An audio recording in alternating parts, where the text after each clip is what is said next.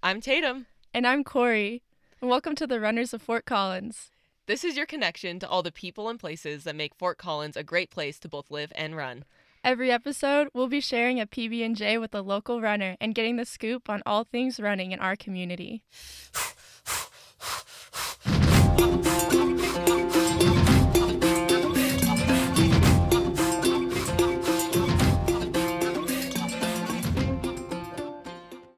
So on this episode of the Runners of Fort Collins, we're going to talk about a race that is very near and dear to me and Tatum. It is a race that we competed in last year, and it was our very first trail race. And I think we would both say it's where we fell in love with trail running. So this race is called Run the Red Desert. And it takes place, as you might guess, in the Red Desert. You probably don't know where that is. Most people don't. It's in southwest Wyoming. We start in South Pass City, which is this tiny old mining town. If you go there, there's a population sign that says 2.5. It might have been updated to 4.5 since the last time we were there. They've seen a 50%. No, I'm bad at math. 100% population increase in the past year. Wow. So you start in this old mining town, and then you run through the Red Desert, which is this enormous expanse of land.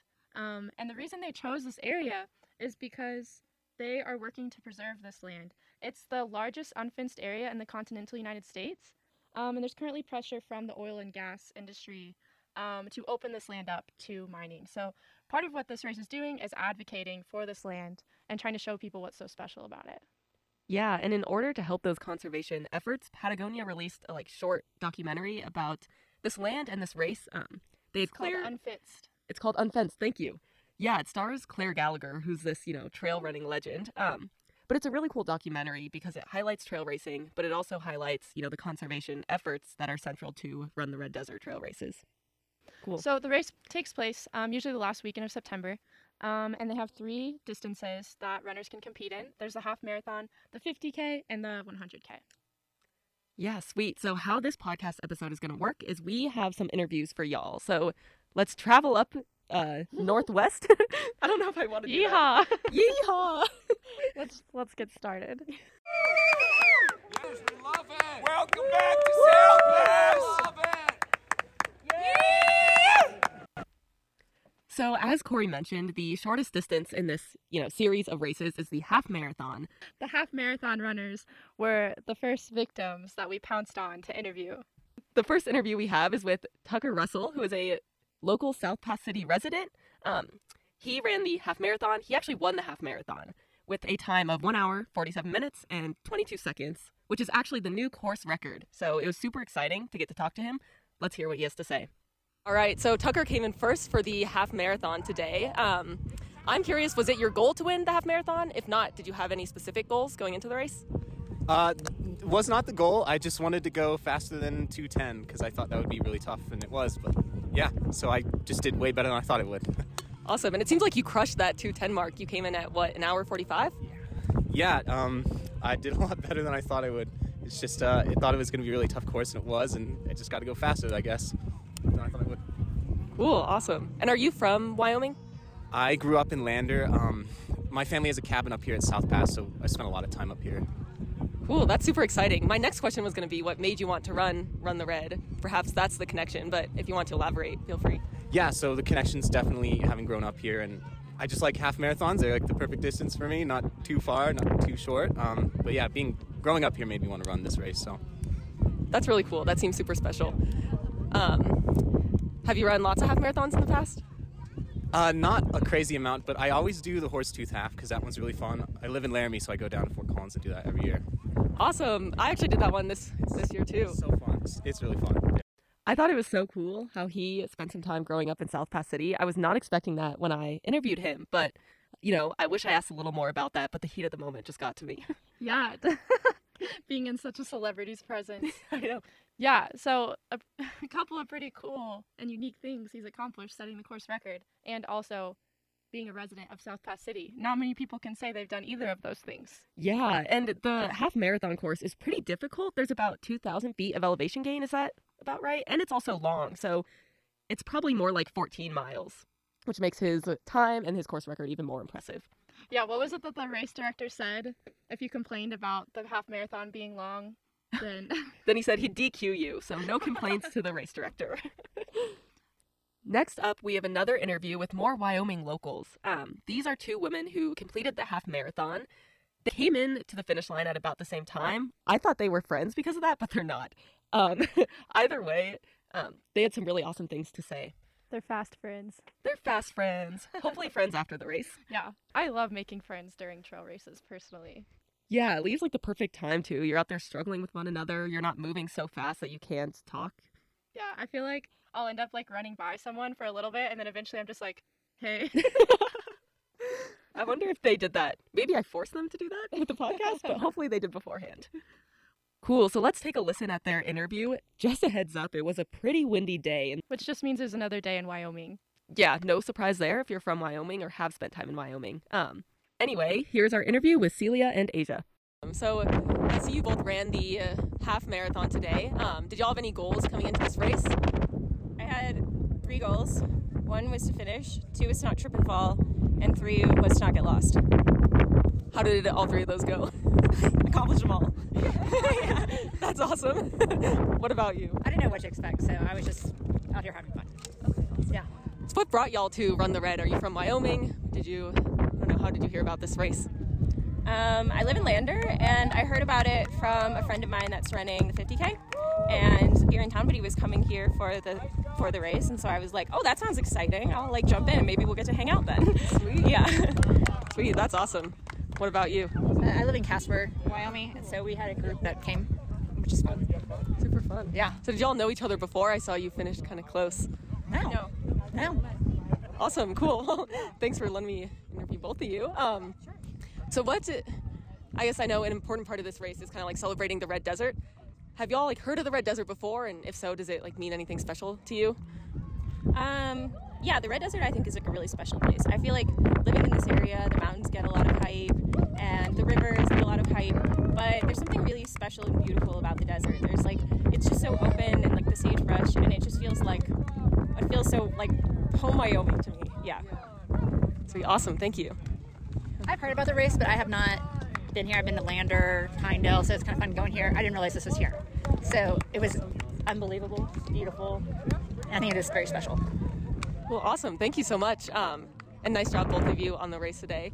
Is there anything else you want our listeners to hear? It's very windy. Very windy. I'm wondering if people can hear it through the microphone. Nice job. Thank you both for the interview. Yeah, of course. I thought this was a really lovely interview from them, especially at the end talking about the magic of the desert and how it just feels iconic Wyoming. And I think part of what's really cool about this race is it's highlighting the specialness of this area that a lot of people would just drive through otherwise. Yeah, there's a book by Terry Tempest Williams called Refuge, and a huge theme of that book is how the desert is so immensely beautiful, but gets so overlooked as nothingness. So I really appreciated that insight, right? Things like mountains and rivers get so much attention.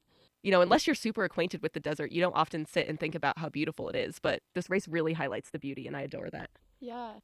So the whole time that, folks were coming in, finishing their races, and while I was interviewing people, Corey was actually running the 100K. So she was out in the middle of the desert, still running this whole time. So, Corey, I'm curious, how did it feel, you were there towing the start line at like 5 in the morning. How did it feel knowing that you had an entire day of running ahead of you? Well, to be honest, I woke up and had to poop really bad. We were camping there the night before, and when my alarm went off at 4 a.m., my stomach was just like doing somersaults. And my main goal in that moment was to get to the race starting line and find a bathroom. So we drove down there, and I got my number, and they took a photo of me, and there's just so many things I had to do before I could actually get to the bathroom. So that's all I was thinking about. And then when I came out of the bathroom, they were giving instructions because it was like 5 minutes before the race was starting. And then I got terrified. My partner Preston, he was there, and he was so nice to drive me down at 4 in the morning, and was standing there with me, and I wanted so badly to just stay there with him. And I don't know, just the thought of running off into the darkness with all these random people in an area that I wasn't familiar with was like really terrifying. But as soon as things started, it was fun. The gun went off, and then, you know, everyone's just in this like little crew, and you're all like running together. And in the first like 400 meters, there's a bog crossing, which is kind of infamous now. Mm-hmm. But pretty much it was up to my knees and up to some people's waist, probably. Especially if they were towards like the end of the group, because the mud was starting to get pushed down. So it's like you've just started the race and it's dark and it's cold, and then you go through this freezing water and your feet are soaked, and it's just like a baptism, like you're being initiated into the race. And then we're just all kind of like running in a little group, and I felt really secure and comfortable there, just looking around at the other people and being like, okay, we're all in this together. And not to mention, the stars are the most beautiful I've ever seen them. Like, the Milky Way was above us, and you could see it in like such intense detail. And I was just running, and then every couple minutes I would try and look up at the Milky Way and like not trip or anything. And honestly, that was probably my favorite part of the whole race. I liked looking behind me too and seeing everyone else with their little headlamps on. They all looked like stars. So I really liked the beginning. I liked running in the dark, and then watching the sky turn to daytime and the sunrise and everything was pretty. I ended up having to poop during the race too. And so at sunrise, I took a dump in front of a bunch of cows. Is that okay to say on air? I think, yeah. That's what trail running is like, people. I was just thinking of that photo that Alexi Papas put on her Instagram the whole time. I was like, if Alexi does it, I can do it too. Oh, when I was working at Camp Timberline, we would have this rating system for how good your poops were in the wilderness, and it's out of 5 stars. And I don't remember 3 or below, but 4-star poop was you were pooping while like looking at a beautiful scene with the animals in it, and a 5-star poop was if, you know, beautiful scene, animals in it, but if the animals were pooping with you. This was probably just a 4-star, sadly. That's epic. Yeah, I feel like it's just the norm. Like, if you do these really long races, sometimes you have to poop in the middle of them. Mm-hmm. Oh, I listened to the Humans of Ultra Running podcast. But on the Humans of Ultra Running, Candace has Katja Corbett on the podcast, and they talk about how one thing that's kind of hard for women getting into trail running is that things like peeing is sometimes harder for women than men because you have to squat down. And, like, that takes a lot out of your legs when you're in the middle of these long, long races. And so it's, like, super taxing. And apparently knowledge gets kind of passed down between women trail runners of, like, how to do that efficiently and how to, like, squat down in a way that won't make your legs, like, seize up. Anyway, I think anyone, no matter what genitalia you have, is going to experience that problem when pooping in a trail race. I like how in-depth we went. Yeah, but, like, I think the point is to normalize that we have these bodily functions and that we can talk about them and empower people to do these races and know how to deal with those things when they come up. Definitely. It was also really cool, you know, kind of having all those stomach issues at the beginning of the race, because, you know, I really was able to keep in mind, like, this is a long race, things change, like, my body will get better, and my stomach hurts now, but it's probably not going to hurt for the next 12 hours, you know, so there's hope, and I can keep going and just get stronger as I go. Mm-hmm. You know, as the time kept ticking, what was kind of going through your mind as you were running, as you felt, you know, the miles kind of being put behind you? A lot of times when I run, my mind goes blank. So I feel like I had less thoughts than I would have thought I'd have. But there's definitely a point where I just kind of accepted that I was alone out there. There's around, like, just under 30 people in the race. So while we were all together at the beginning, we spread out pretty quickly. I made a running friend for a little while, but then we separated, and I was really just by myself, and I kind of started singing songs and making jokes and just keeping things, like, really chill. Also, I don't know if Corey will say this, she's being a little too humble, but our listeners should know that Corey did phenomenal in this race. She got 5th place overall and got 2nd place for the women's race. And I'm curious, how, like, competitive did you feel while you were running? I would say I felt medium competitive. I tend towards being competitive in general, and going into this race, I was really trying to check that instinct in me because I didn't want to start off too fast, and I didn't want to put too much pressure on myself when there was already such a big task in front of me. So that's kind of why I was trying so hard to keep things light, and I was just joking around and talking to myself because I really wanted to let go of that competition and let go of even really thinking about time and just be there and be with myself and feel my body moving. I think that's a really healthy way to approach these trail races, especially because it was your first 100K and like longest race you'd ever done. Yeah. Oh yeah.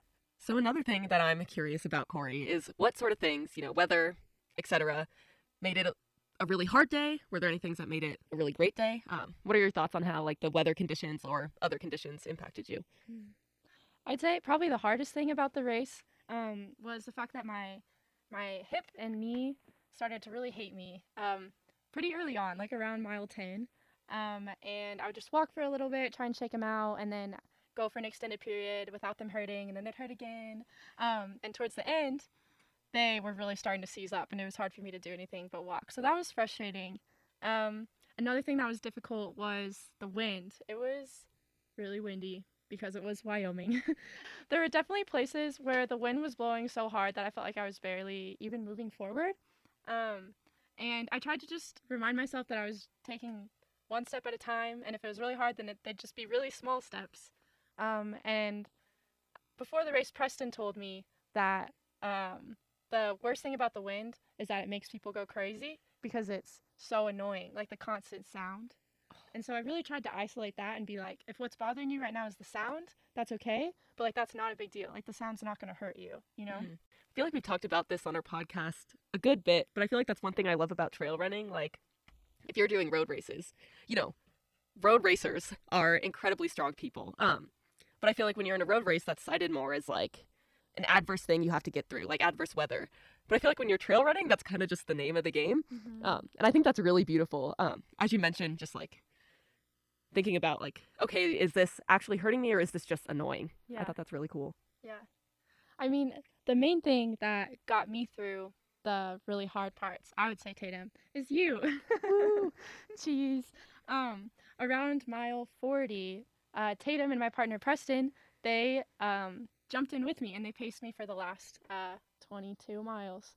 And so in my head, I was really just dividing the race into before Tatum and Preston and after Tatum and Preston.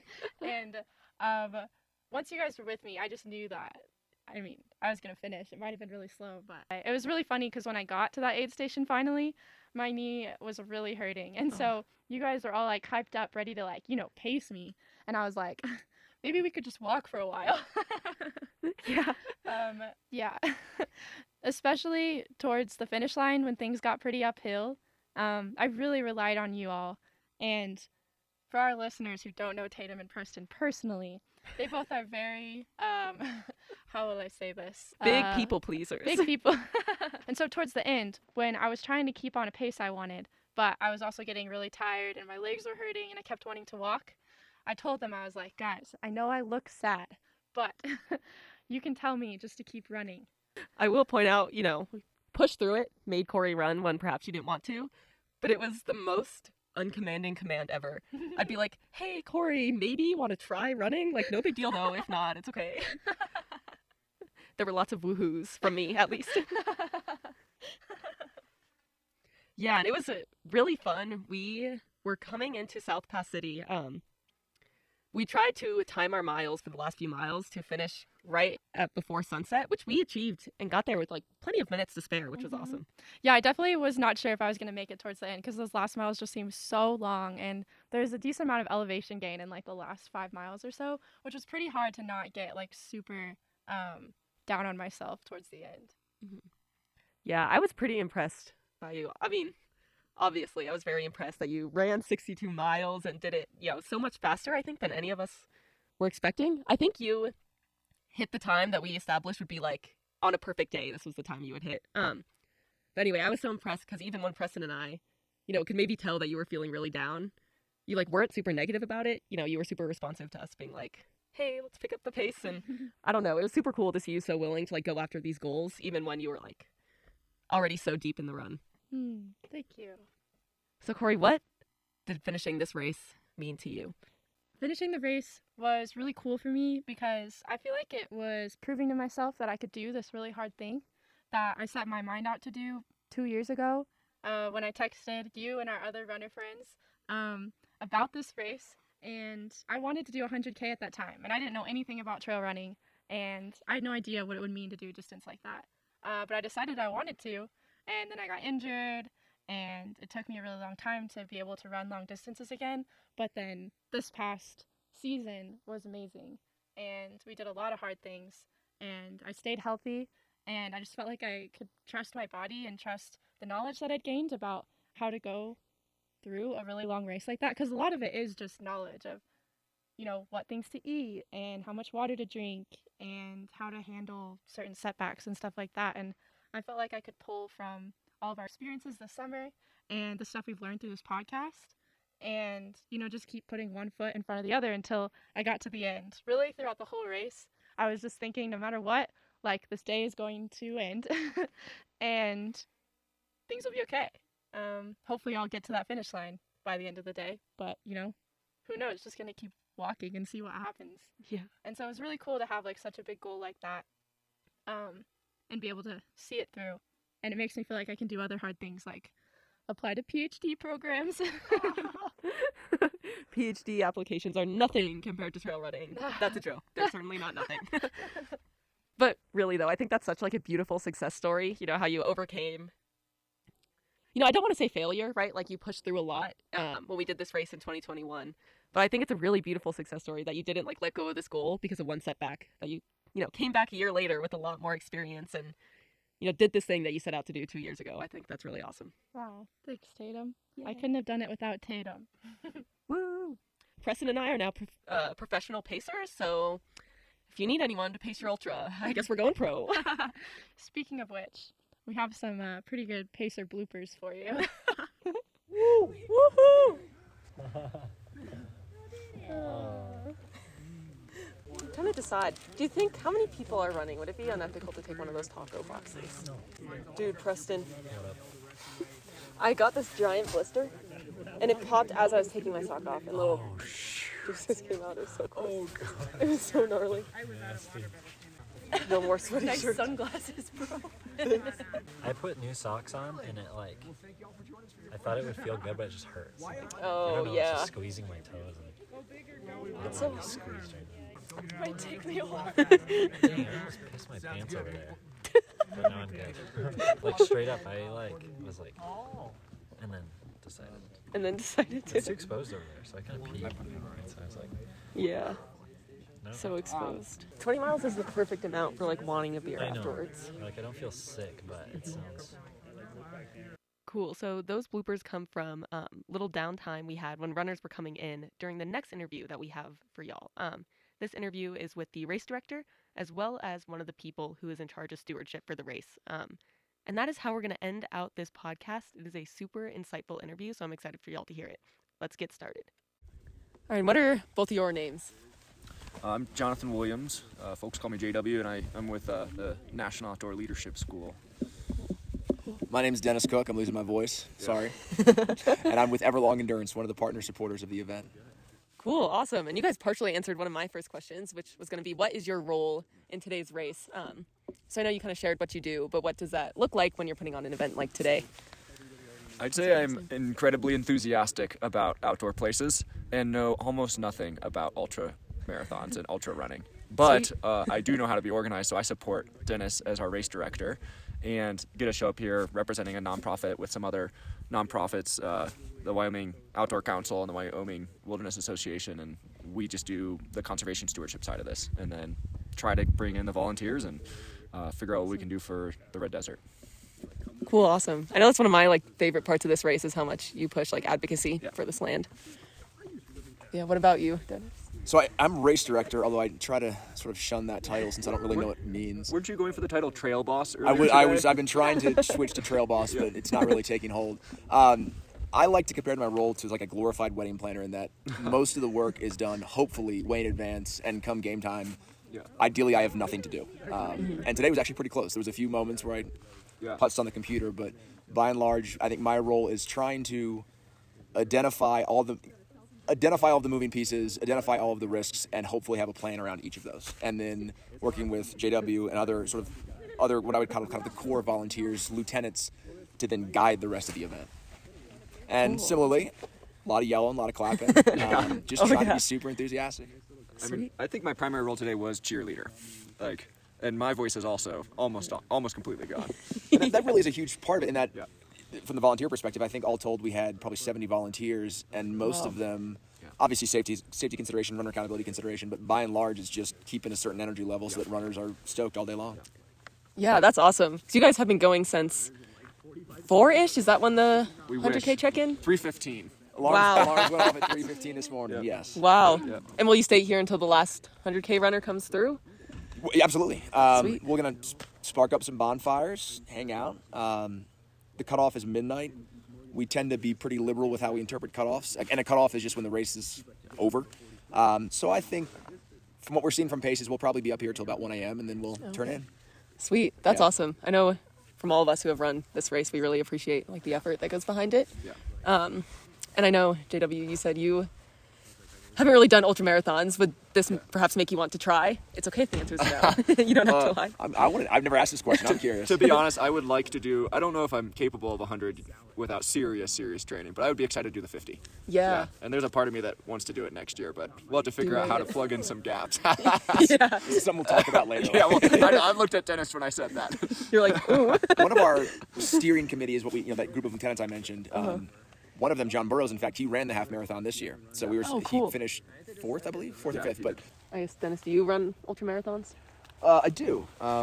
Not as much as I used to. So I got into race directing sort of accidentally, was basically trying to find or building races that I would want to run myself, kind of like small friends and family events. It kind of grew from there. But Yeah. I started running ultras 15 years ago. Oh, cool. So, and I used to do probably 7 to 10 a year. Now I do hopefully 2. I've got 2 little girls and a wife, so that has changed how I think about how I spend my spare time. But yeah, I try to do 2 races a year, and I always try to do 1 new race a year. And I kind of think of it as like glorified hiking, in which, in a fairly consolidated period of time, I get to see an entirely new place. So like this past year, went to Hawaii, which was amazing. Year before that, well, I guess 2 years before that, was in a part of Idaho I'd never been to before, just a different section of mountain. So. Yeah, try to do 2 a year. That's sweet. Yeah, it's a lot of fun. I know when we first did this race, we had never been. I don't know. I'd never been to the Red Desert. Had you? Really? Yeah. I grew up in Casper, but was only here a couple times. I think that's the narrative. Yeah. I mean, I'd like joke with people. It's kind of a pass-through place. It's like it's on the way to the Tetons. It's on the way to Yellowstone. It's on the way to Lander. Very few folks, myself included, actually stop and get out. And I'll admit, like when they first engaged me about this race, working with them, Everlong supporting the event, I'd never heard of the Red Desert. Yeah. And something we struggled with is trying to capture the landscape, in a way that, like, flooring pictures, and it's just so hard to do that. And when I first did my own research, I thought, like, this doesn't seem that interesting, but then when you're here, it is such a different perspective.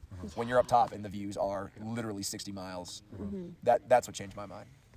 I also think there's something that's unique with how long these races are, too. It's people got to South Pass. They actually couldn't even see this really sweet town that we're in. They didn't see the color of the aspens. They go flung out into the middle of nowhere desert, and then come back and we'll light up the fires here. We're gonna have this total connection moment that is, I've bopped around to a lot of different places, and I still think it is. I think you said flooring, like it is.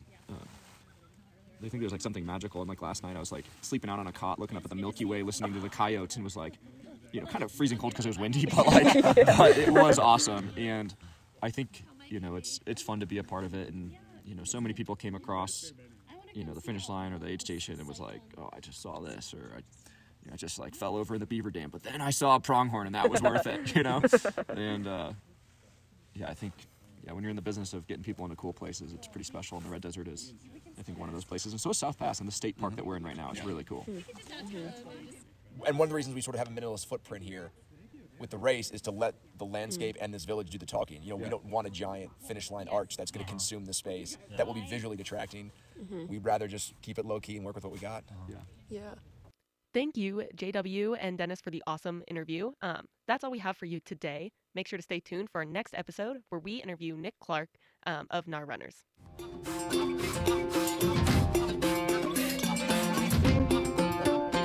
Thank you to KCSU for supporting this podcast. Thanks to the FOCO running community for being awesome. And to all of you, our listeners. The music to this podcast was composed by Martin Tong and accessed through Universal Production Music. You can check out our podcast on the KCSU website, the KCSU app, and Spotify. Happy trails! Until next time.